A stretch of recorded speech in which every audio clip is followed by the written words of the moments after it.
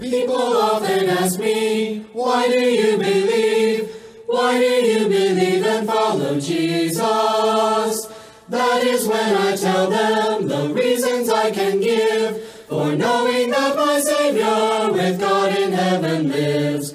I believe that Jesus, who was crucified, just as the prophets prophesied, he left the tomb unoccupied with angels in his stead. And I believe he showed himself to witnesses, to those who would attest to his true presence in the midst of them, the many who beheld. So when the people ask me, why do you believe? Why do you believe and follow Jesus? That is when I tell them the reasons I can give for knowing that my Savior with God in heaven lives. I believe they preached him in Jerusalem as resurrected Son of Man, and enemies could not reprimand the truth of all their claims. And I believe disciples suffered sword and flame. They gladly bore the pain and shame to magnify the holy name of Christ their risen Lord. This one great fact of history I'll cling to all my days, that one day I may see him when with him I am raised. That one day I may see him when with him I am raised. How did it feel? How did it feel? How did it feel? How did it feel to wake up Sunday morning in the darkness of the tomb, to feel your breath rise, to feel your breath rise, to open your eyes, to open your eyes. How did it feel? How did it feel? How did it feel to come back alive? How did it feel? How did it feel? How did it feel? How did it feel to meet up with disciples who had left you in your trial, as they touched your side, as they touched your side? The nail prints bright, the nail prints bright. How did it feel? How did it feel? How did it feel to show you're alive? How did it feel? How did it feel? How did it feel? How did it feel to conquer over Satan as the victor o'er the grave, to rise in the sky, to rise in the sky, exalted on high, exalted on high? How did it feel? How did it feel? How did it feel to be glorified?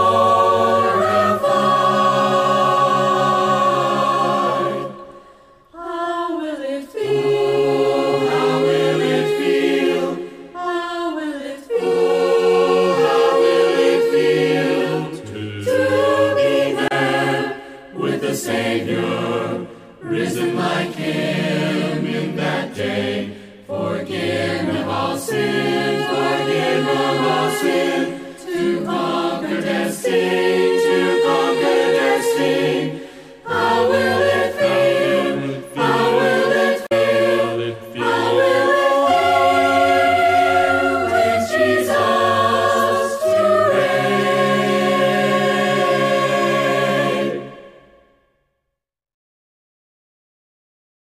May my hands be holy when I kneel in prayer. May my life be holy when I praise. Help me, Lord, respect the role you've given me. May I serve with honor all my days. May I serve with honor in the role you've given me. And may I never go beyond my place as I serve my Savior and I give you praise. Help me follow the truth and I'll be saved.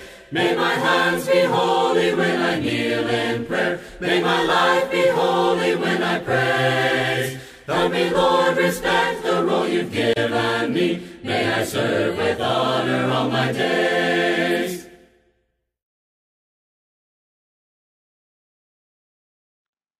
Who are you? You know, without a doubt, somebody has asked you that question before. And depending on who's asking the question and the context of it, sometimes you might have found yourself answering different with different people. You know, sometimes people want to know, like, okay, who are you, in the sense of what is your job? You know, what's your occupation? Sometimes people might even want to know a little bit about, you know, your background, who you are, and what's led up to this moment in history. Sometimes if it's maybe somebody who you once knew and then y'all are both kind of trying to piece each other together, it might be like, now who are you? You know, remind me who you are again. There can be all sorts of different ways of responding to that question of who you are. Let's take a look at John the Baptist, and let's see, whenever he was asked that question, who are you? What did he respond? Because I believe throughout this lesson that what we can see is how John the Baptist responded is very similar to how we should respond. And at least his response teaches us the type of behavior that we should have, the type of way that we should look at ourselves compared to Christ. So let's take a look at this together. For starters, this actual question appears in John chapter 1, verses 22 and 23.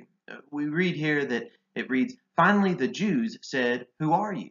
And then verse 23, John replied in the words of Isaiah the prophet, 'I am the voice of one calling in the wilderness, make straight the way for the Lord.'"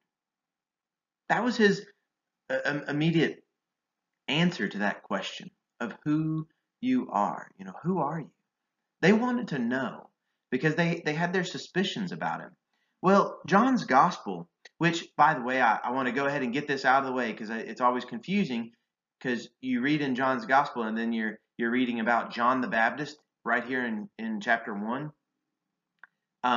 It's not the same John. The John who wrote it was one of the disciples of Jesus, one of the inner 12, so to speak, one of the apostles. The John the Baptist, the character that we call John the Baptist, he was a relative of Jesus, and he was also the one who called himself the voice of one calling in the wilderness, make straight the way of the Lord. So here, whenever I refer to the book of John, we're talking about the John who wrote the book. John the Baptist is one of the figures in the book of John. So John the Baptist is asked this question of who he is, and he wanted to respond. Well, John has already been kind of laying the foundation for who John the Baptist is. He's already been telling us the role that John plays. Let's look at these things. In verses 6 through 9, John writes this: "There was a man sent from God whose name was John. He came as a witness to testify concerning that light, so that through him all might believe. He himself was not the light. He came only as a witness to the light. The true light that gives light to everyone was coming into the world." So here we find out something about John the Baptist. You know, so the answer about who he was, he couldn't answer that he himself was a light because he himself was not the light, but like what verse 8 says. He wasn't the light, but he was a witness to the light. He was looking forward to the light. He was pointing ahead at something greater than him. And he knew that the true light was something wonderful. See, John's already been talking about in the beginning was the Word, and the Word was with God, and the Word was God. And also how all of creation was made through the Word.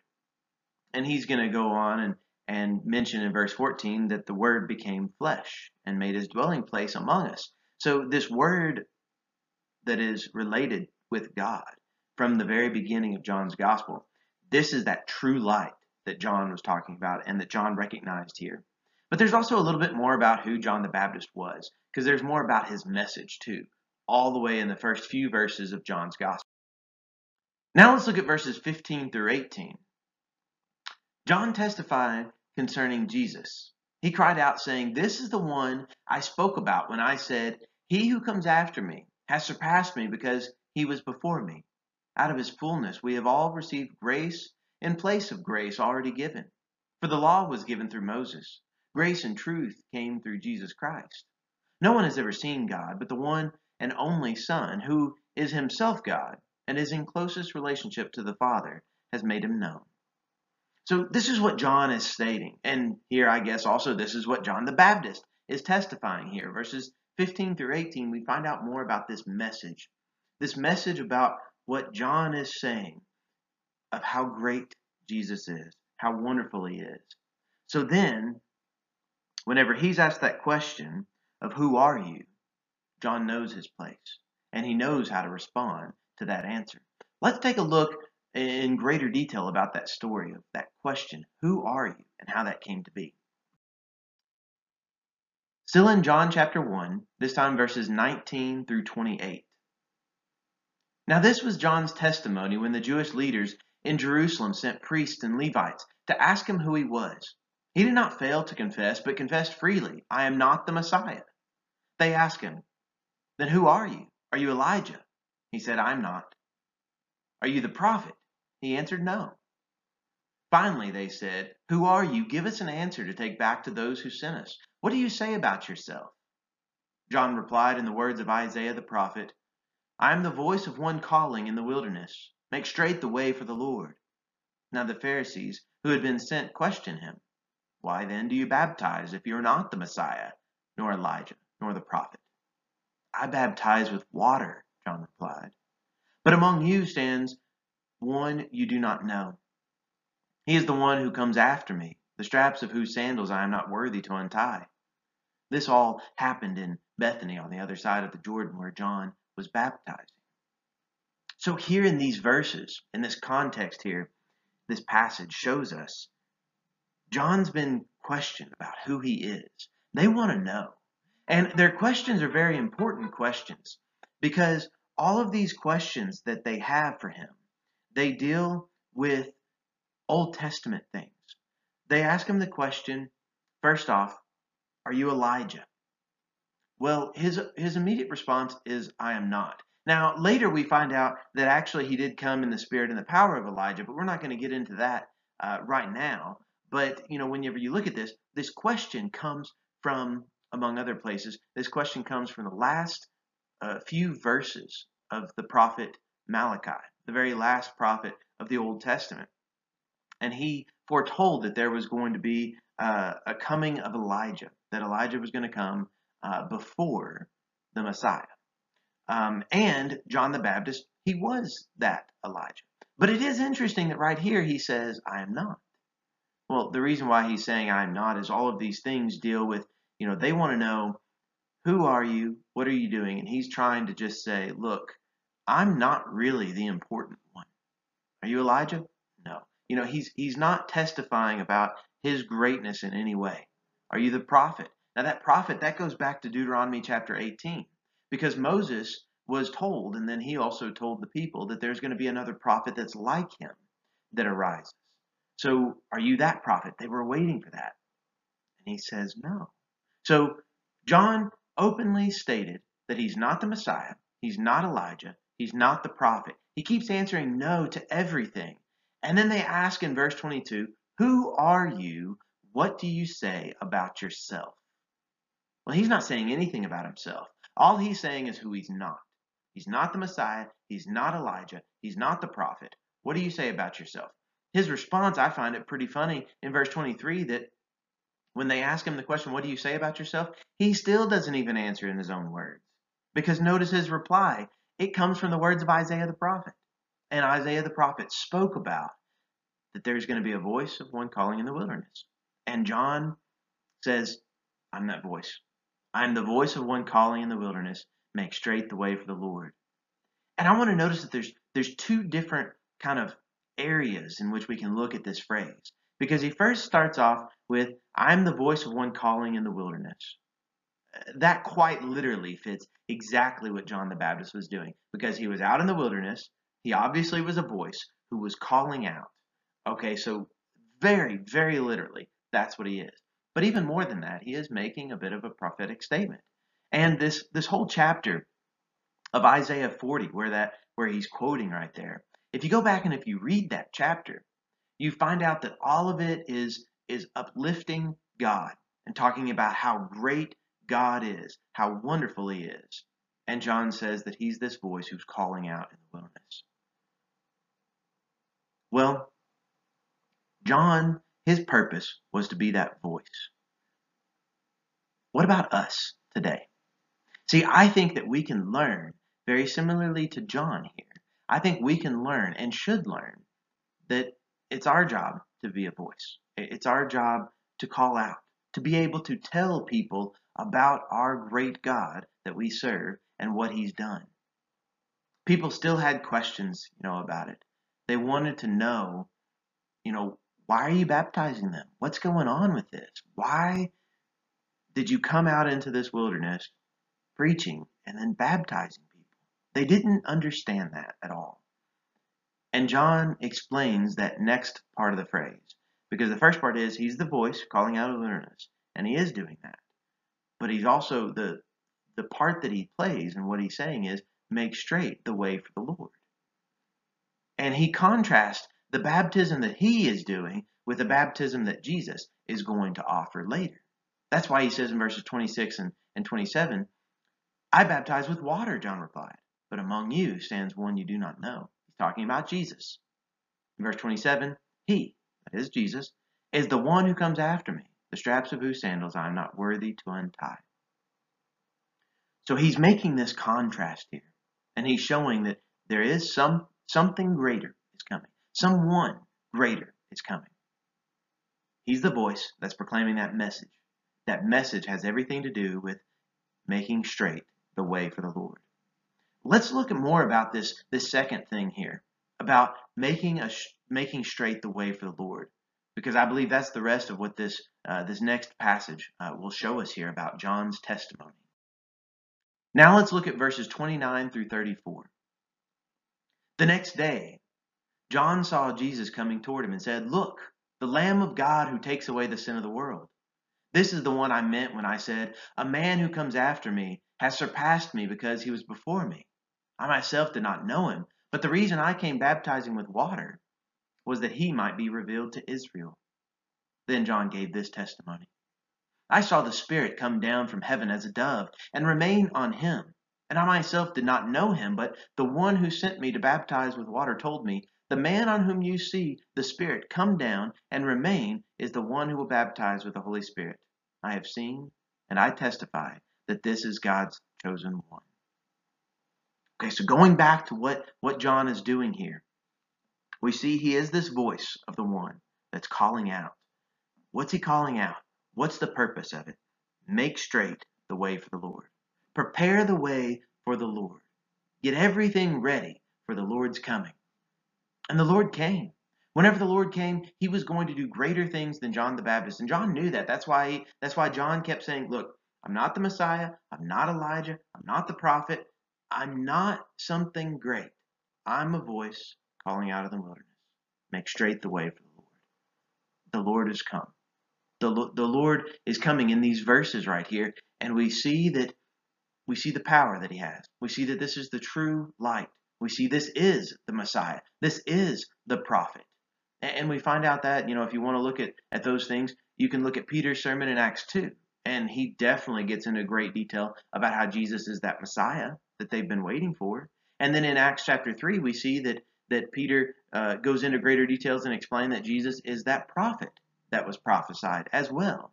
So Jesus is wrapped up in those two things wrapped up in one. He's the Messiah. He's the prophet they're waiting for. He is something great. He is God in the flesh. That's what Jesus Christ is. And we also find out that John's purpose was to prepare this way for the Lord, to make straight the way for the Lord. He states in verse 31 that the reason that he came to baptize with water was so that Jesus would be revealed to Israel. And Jesus was revealed. How was he revealed? What was that going to look like? Well, John was given a sign. He was actually told that what was going to happen was, look at verse 33. Here we are. The man on whom you see the Spirit come down and remain is the one who will baptize with the Holy Spirit. So he came. His job was to baptize in water.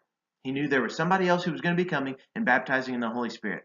That wasn't his job. His job was to baptize in water, prepare the way for the Lord, and point toward and reveal to Israel the Lord and what the Lord is doing. The Lord is the one that's going to baptize with the Holy Spirit. And we see that this starts to change. We see that they start to realize, and John is pointing this way. So when did the Spirit come and remain on Jesus? Well, if you remember, whenever Jesus himself was baptized by John, we saw that the heavens were open. There was a voice that was heard from the Father. And then also there's that dove that appeared, or the Holy Spirit came down as a dove. And apparently, at least in my mind, I think that, the dove came down, made an appearance, and then kind of, went away or whatever. But apparently, what John the Baptist says right here is that the Spirit came on him, but it remained on him.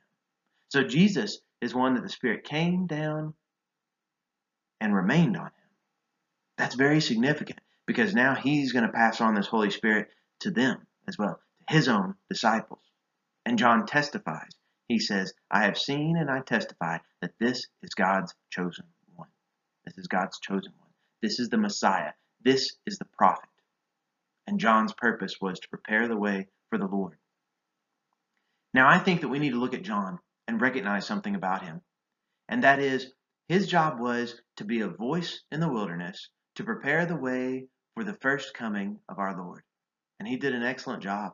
Wonderful about everything that John the Baptist did. And I would have loved to have just heard him preaching some of those sermons like what he preached and just how he was. He would have been an interesting character to see, most certainly. But in a very similar way, we have a very similar task. That task is that we are still called to be a voice out in the world. And our job is to help people prepare for the return of Jesus. Not preparing the way, or not just making straight the way for the Lord, but preparing the way for the return of the Lord, the second coming. We know that he is going to be coming back. And the thing is, we need to be ready. And yeah, that's so important. Please don't forget to do that yourself. Be ready for the return of Christ. But we need to be a voice who is speaking out in the wilderness, in the world. We need to be preaching in the world that the Lord is coming back. We need to be ready. And we need to help other people to be ready for that day as well. That's how we are called to be like John. Just like he prepared the way for the first coming of God. Now we need to be ready to prepare for and tell people about the second coming of God. Come without money, come without price. Jesus has made the great sacrifice. Gladly he suffered at Calvary. Heed the great call, salvation is free. Here's his call so tenderly. Incline thine ear and come unto me. Here's his call so tenderly. Incline thine ear and come. Seek ye the Lord while he may be found. He in grace and truth doth abound. Call upon him while he is near. Thy soul shall live if him thou dost fear. Here's his call so tenderly. Incline thine ear and come unto me. Here's his call so tenderly. Incline thine ear and come. Why do you tarry out in the cold? Come when he calls, now enter his fold. He, the good shepherd, will welcome you in. Oh, how he longs to save you from sin. Here's his call so tenderly. Incline thine ear and come unto me. Here's his call so tenderly. Incline thine ear and come. Why do you wait? Why linger so long? Prepare to enjoy that heavenly throne. Soon will the gates of mercy be closed. what it will be to find no repose. Hear his call so tenderly, incline